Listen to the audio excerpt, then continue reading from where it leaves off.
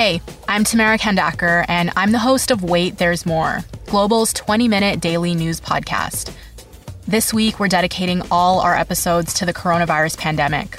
We're talking about it from a variety of different angles, from basic health questions to the impact this is going to have on the economy. We release a new episode every afternoon, and you can listen wherever you get your favorite podcasts. This is the John McComb Show on demand. Subscribe now on iTunes. Listen to the show live each weekday morning, 5:30 to 10 on 980 CKNW and through the Radio Player app. I don't think I was alone when I thought a few years ago that Tiger Woods was not capable of winning another PGA event. Even he thought so. He's pretty much admitted that.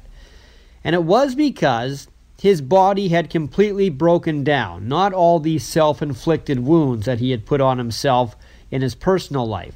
The real reason was physical. Everybody on the seniors tour during those days was more limber than Tiger was. Things had become sad. He was appearing on police dash cam videos, whacked out on painkillers.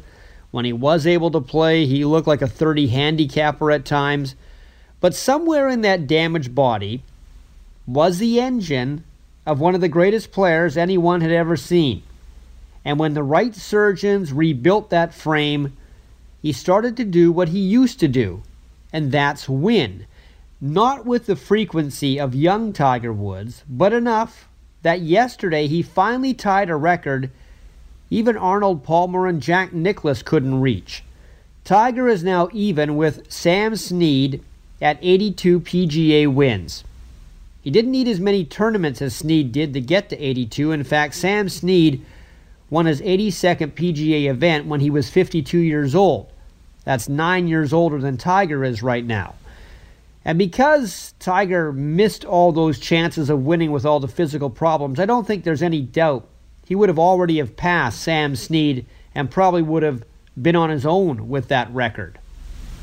Winning in Japan yesterday happened after knee surgery on August 20th.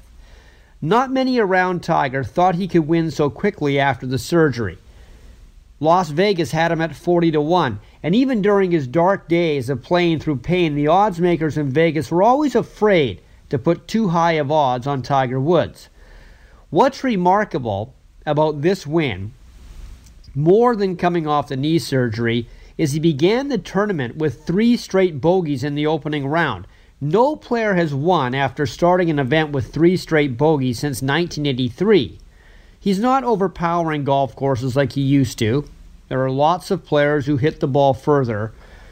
But when he's physically in good condition, Tiger still has something most players don't have. And that's a genius golfing brain. If he can make shots without wincing, he can think his way around golf courses better than anyone. So there is still a good chance he will get win number 83, and perhaps 84, 85, maybe 86 and beyond. And nobody a couple of years ago thought that would have been possible, especially Tiger Woods. For most of us, crime is something we see on the news. We never think it could happen to us until it does. Loved ones are gone, and for the survivors, the scars will never heal. I'm Nancy Hixt, a senior crime reporter for Global News. And on this season of Crime Beat, I'll take you inside some of the most serious crime stories I've covered. Season 6 of Crime Beat is available now on Spotify, Apple Podcasts, Amazon Music, and all podcast platforms.